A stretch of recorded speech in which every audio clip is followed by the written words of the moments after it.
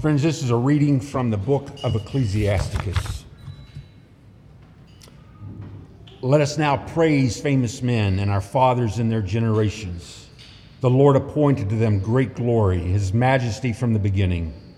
There were those who ruled in their kingdoms, and they were renowned for their power, giving counsel by their understanding and proclaiming prophecies.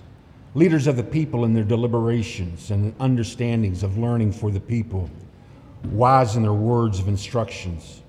Those who composed musical tunes and set forth verses in writing, rich men furnished with resources, living peaceably in their habitations. All these were honored in their generation and were the glory of their times. There are some of them who have left a name so that men declare their praises, and there are some who have no memorial, who have perished as though they had not lived. They have become as though they have not been born, and so have their children after them. But these were men of mercy, whose righteous deeds have not been forgotten. Their prosperity will remain with their descendants, and their inheritance to their children's children. Their descendants shall stand by their covenants, their children also for their sake. Their posterity will continue forever, and their glory will not be blotted out. Their bodies were buried in peace, and their names live into all generations. Here ends the readings. The psalm appointed for today is Psalm 149. We will read it by a whole verse. Praise the Lord. Oh, sing unto the Lord a new song. Let the congregation of the faithful praise him.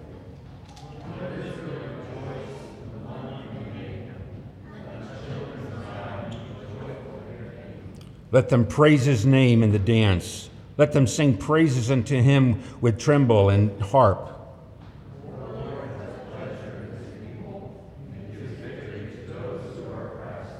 Let the faithful be joyful with glory.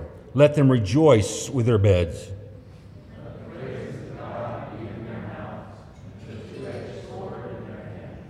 To inflict vengeance on the nations and to rebuke the peoples.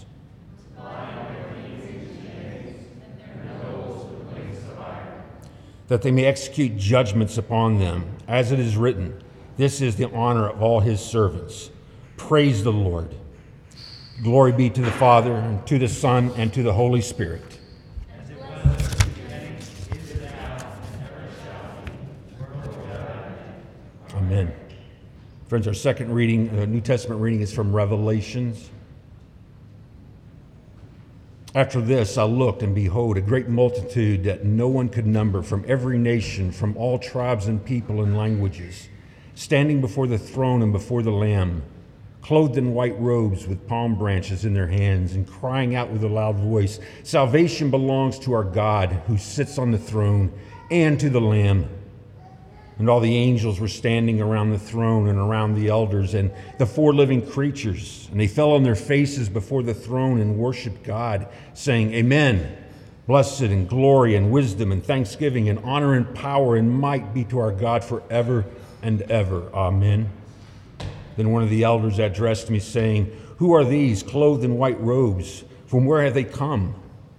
And I said to him, Sir, you know. And he said to me, These are the ones coming out of the great tribulation. They have washed their robes and made them white in the blood of the Lamb. Therefore they are before the throne of God and serve him day and night in his temple. And he who sits on the throne will shelter them with his presence. The sun shall not strike them, nor any scorching heat. For the Lamb in the midst of the throne will be their shepherd, and he will guide them to springs of living water, and God will wipe away every tear from their eyes. Friends, this is the word of the Lord.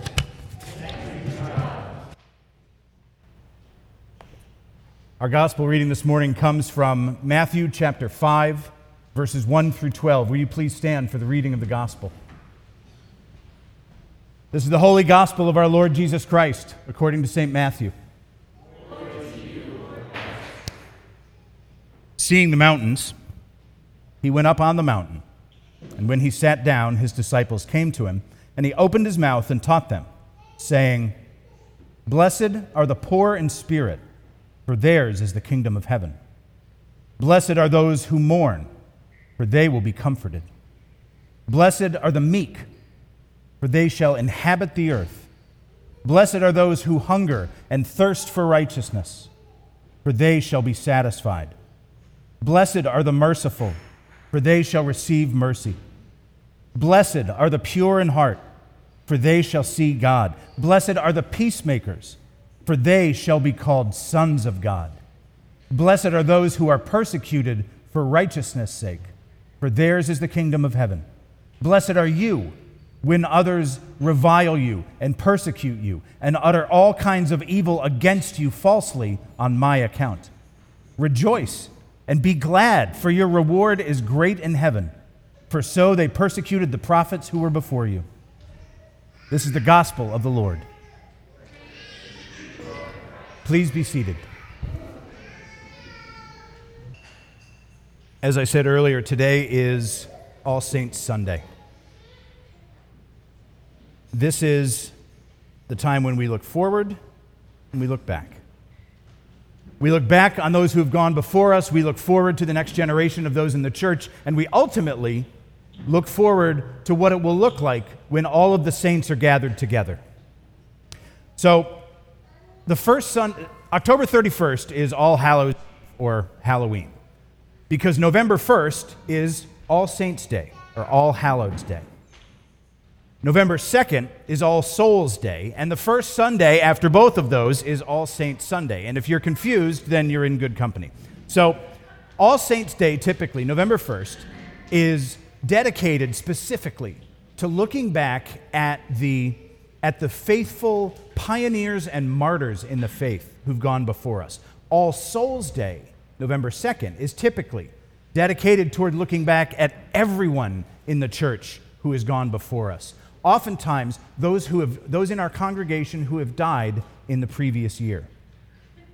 And All Saints Sunday, because we don't do a full Eucharistic worship on November 1st and then another one on November 2nd. We kind of group those things together on All Saints Sunday. So this is a day when we remember the pioneers and martyrs who came before us.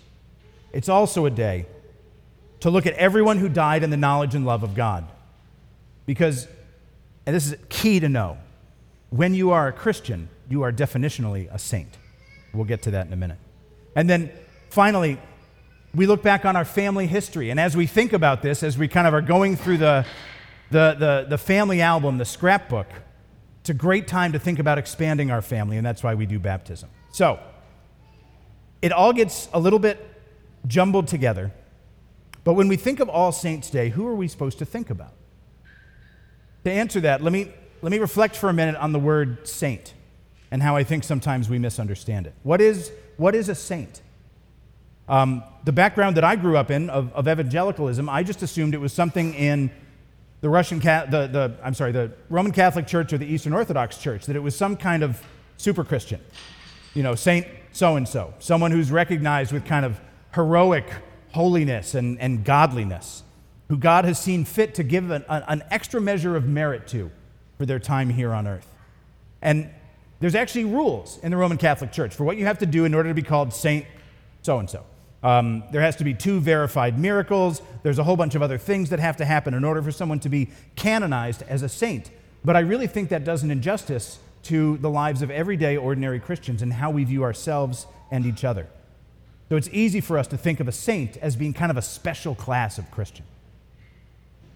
Now, I will say, to contradict myself, there actually is some value in this, in thinking about people who've gone before us who were martyrs for the faith, or who were heroic for the faith. There's some value in thinking about that, but only in as much as there is value in, if you were going to go 2.5 hours northeast of here to Washington, D.C., and walk around the Lincoln Memorial or the Jefferson Memorial, and you would see inside these marble buildings, there are these grand statues of these men, and you'll see some of their quotes or some of the things that they've written inscribed into the stone around them.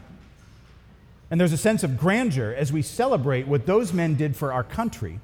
And maybe there's just, as we see them, as we read what they've done and think about who they were, maybe there's a little bit of inspiration in us, a desire to better ourselves, to maybe imitate how they lived their lives. Same with All Saints' Day.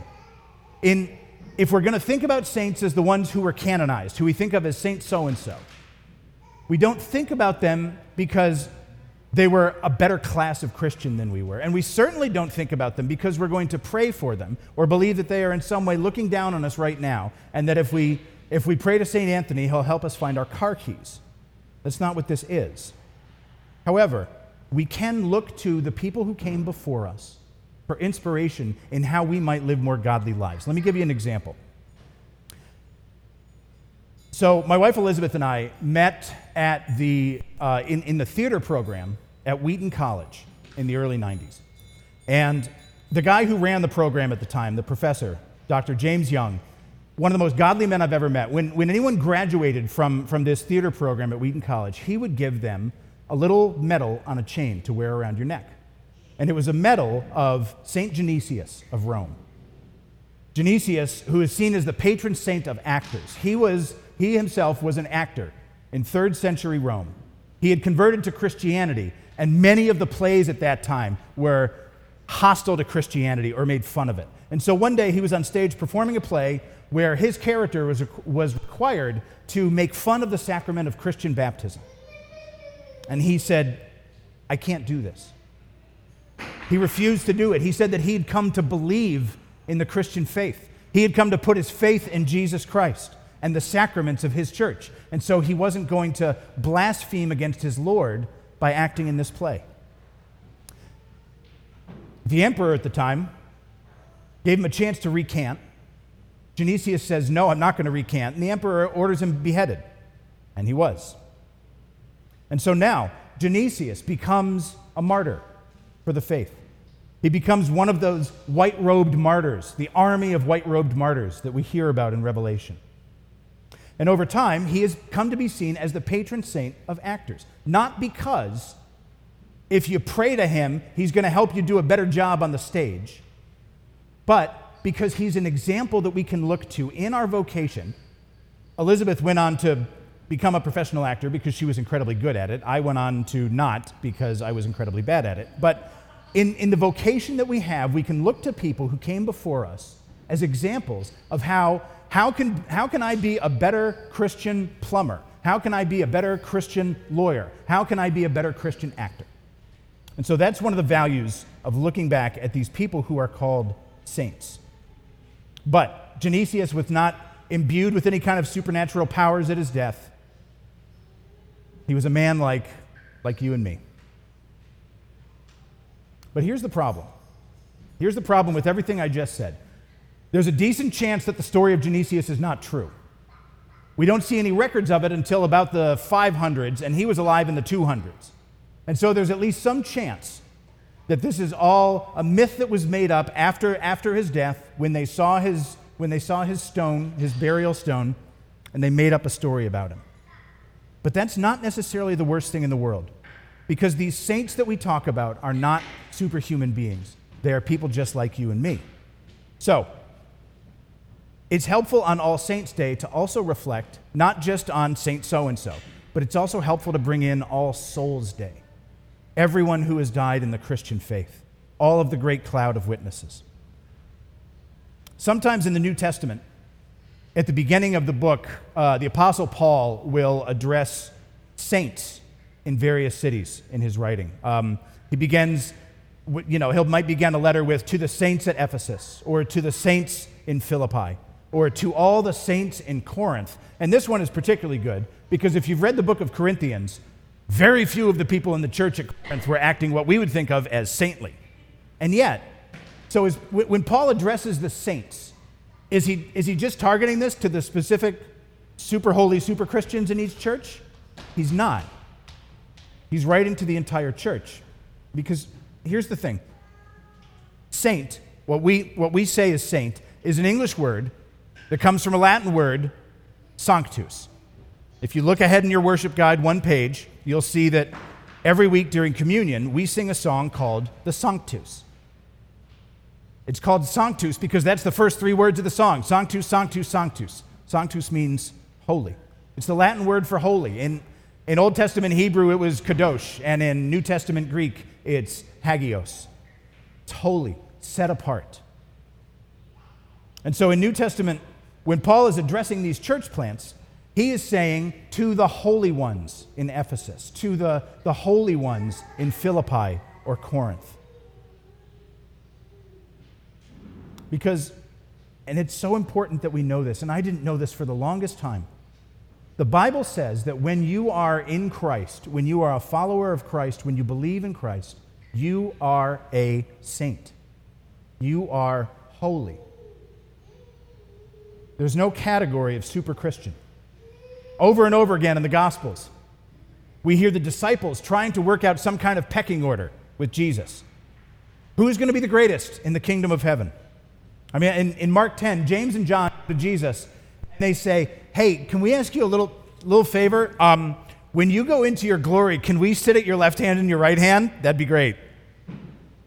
And Jesus rebukes them. He says, you have no idea what you're asking. First of all, there are no super Christians in the church. But secondly, we are told over and over and over again by Jesus that it's the last who are going to be first. It's not those who strive and seek for rank. It's those who follow the Beatitudes. It's those who are humble and meek, those who mourn, those who pursue righteousness. These are the ones who are going to be first. So, when you are a Christian, you are a saint. You are holy. How did we become holy? Is this something that we did for ourselves?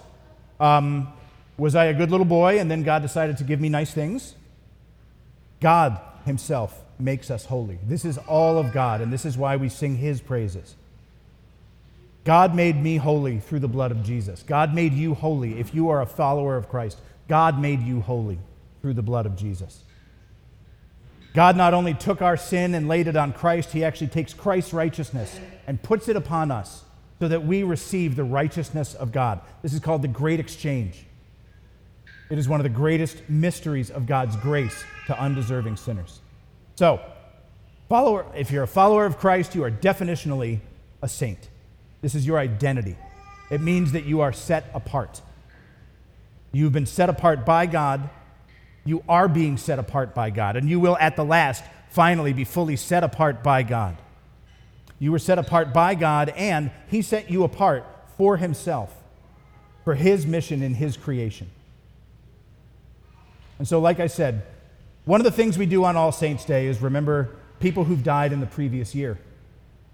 And in our funeral liturgy in the Anglican Church, it is said with a mixture of tears and joy.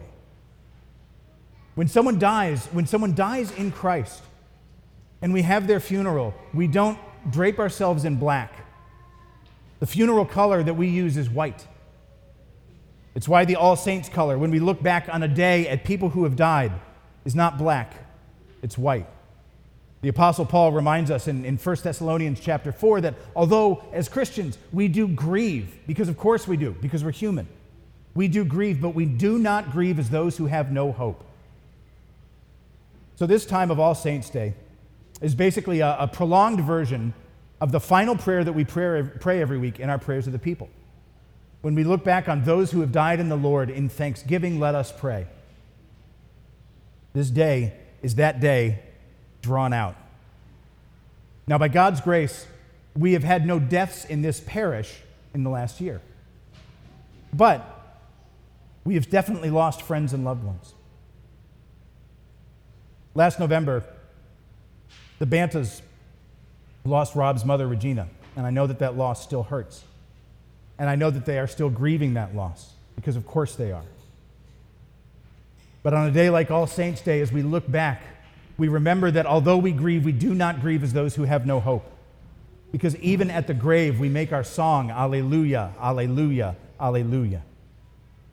We find joy in the midst of sorrow, not because it makes us feel better, but because it's the truth, because we are anchored in the truth of the hope of the resurrection, when all of us will be raised to new life in perfected bodies that can never die, and we will live in a renewed world with King Jesus. And so we know as we grieve that we will see Regina again. And we know that we will see everyone else in our greater church family again. We know we will. Because all of us are saints. All of us are set apart by God. And all of us who follow Christ are told that we will be with him in the last day at the resurrection of the dead forever. So, that's the difference between treating heroic super Christians as saints versus treating everyone as saints. We can definitely celebrate what God did in people's lives, and we can learn by their example. That is absolutely true. But for the overwhelming majority of us, our lives will not be celebrated several hundred years from now. Our actions will not reach national or global fame. Nobody in 1,000 years is going to be writing a book about us. And yet, the life of each and every saint in Christ's church is critical to God. It's fundamentally important to God and what he is doing in his creation. So the more fully that we can live as saints, the more fully we can enter into the identity that God has given us. This is where it comes to our part, our response to all this. What does it mean? What does it mean to live as holy people, as set-apart people? It's in our gospel passage in Matthew. He opened his mouth and he taught them, "Blessed are the poor in spirit, for theirs is the kingdom of heaven. Blessed are those who mourn. Blessed are the meek. Blessed are the merciful. Blessed are the pure in heart, the peacemakers, those who are persecuted for righteousness' sake." Set-apart living, holiness living, means living in a way that should, by definition, look radically countercultural to whatever culture you are in at any point in history, at anywhere around the globe. It means sacrificing ourselves for others by putting others first and ourselves last. It means not taking everything that we can get. It realizes that our money and our time and even our very bodies are not our own, but that they belong to God for his glory and his mission. Because if secular science is to be believed, if we are just kind of a happy accident of evolution,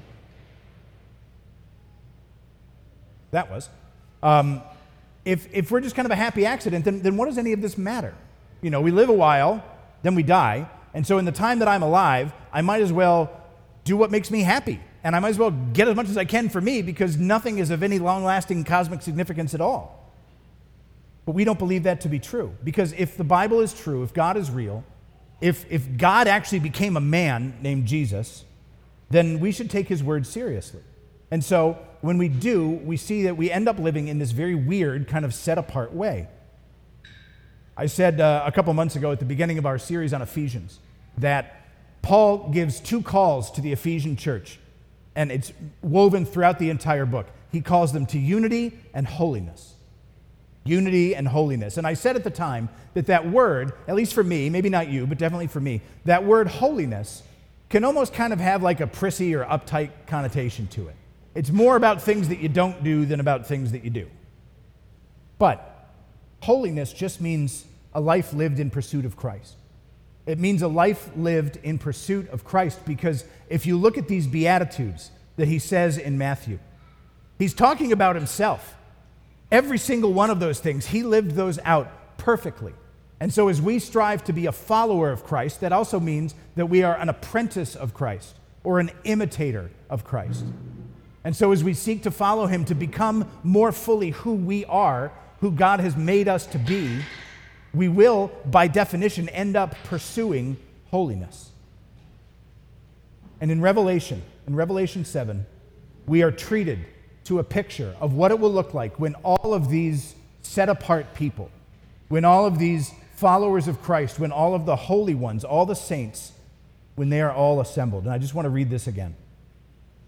Revelation 7. After this I looked, and behold, a great multitude that none could number, from every nation, from all tribes and peoples and languages, standing before the throne and before the Lamb, clothed in white robes, with palm branches in their hands, and crying out with a loud voice, "Salvation belongs to our God who sits upon the throne and to the Lamb." And then it goes on to say that those who are before the Lamb of God serve him day and night in his temple. And he who sits on the throne will shelter them with his presence. They will not hunger anymore, nor thirst anymore. The sun will not strike them, nor any scorching heat. For the Lamb in the midst of the throne will be their shepherd. He will guide them to springs of living water, and God will wipe away every tear from their eyes.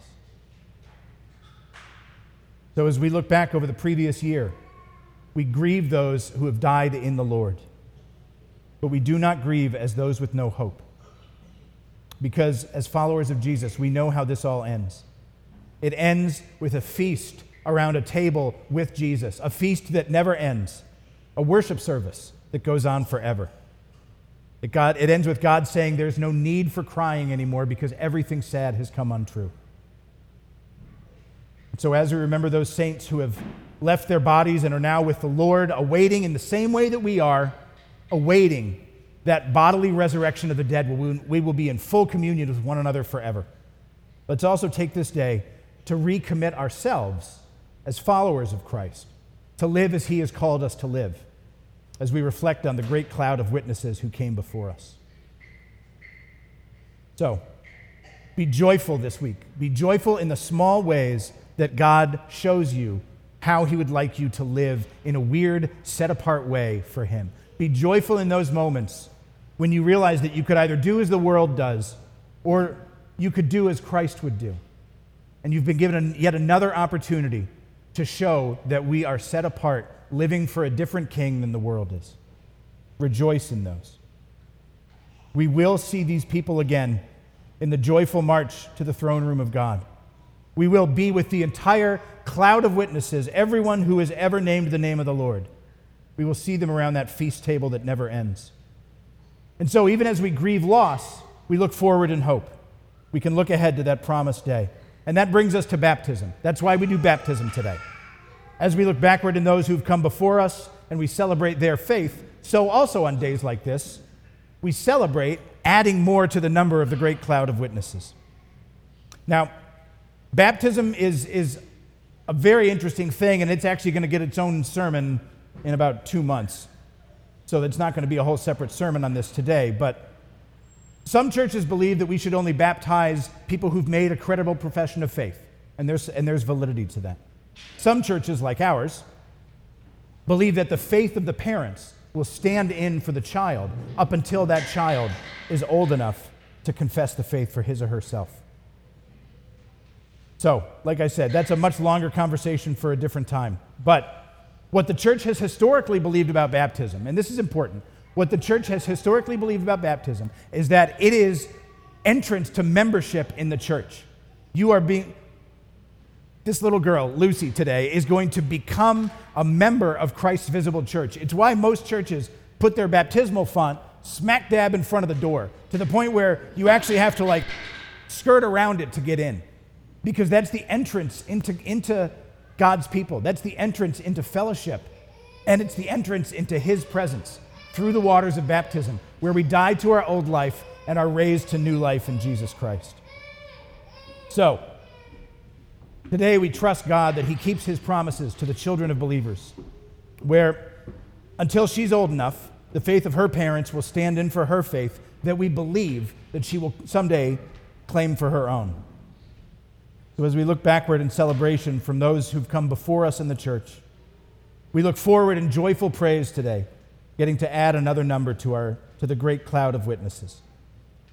We get to add another number to that great multitude that none could number, from every nation, from all tribes and peoples and languages, standing before the throne and before the Lamb, clothed in white robes and crying out with a loud voice, "Salvation belongs to our God who sits upon the throne and to the Lamb." Let me pray.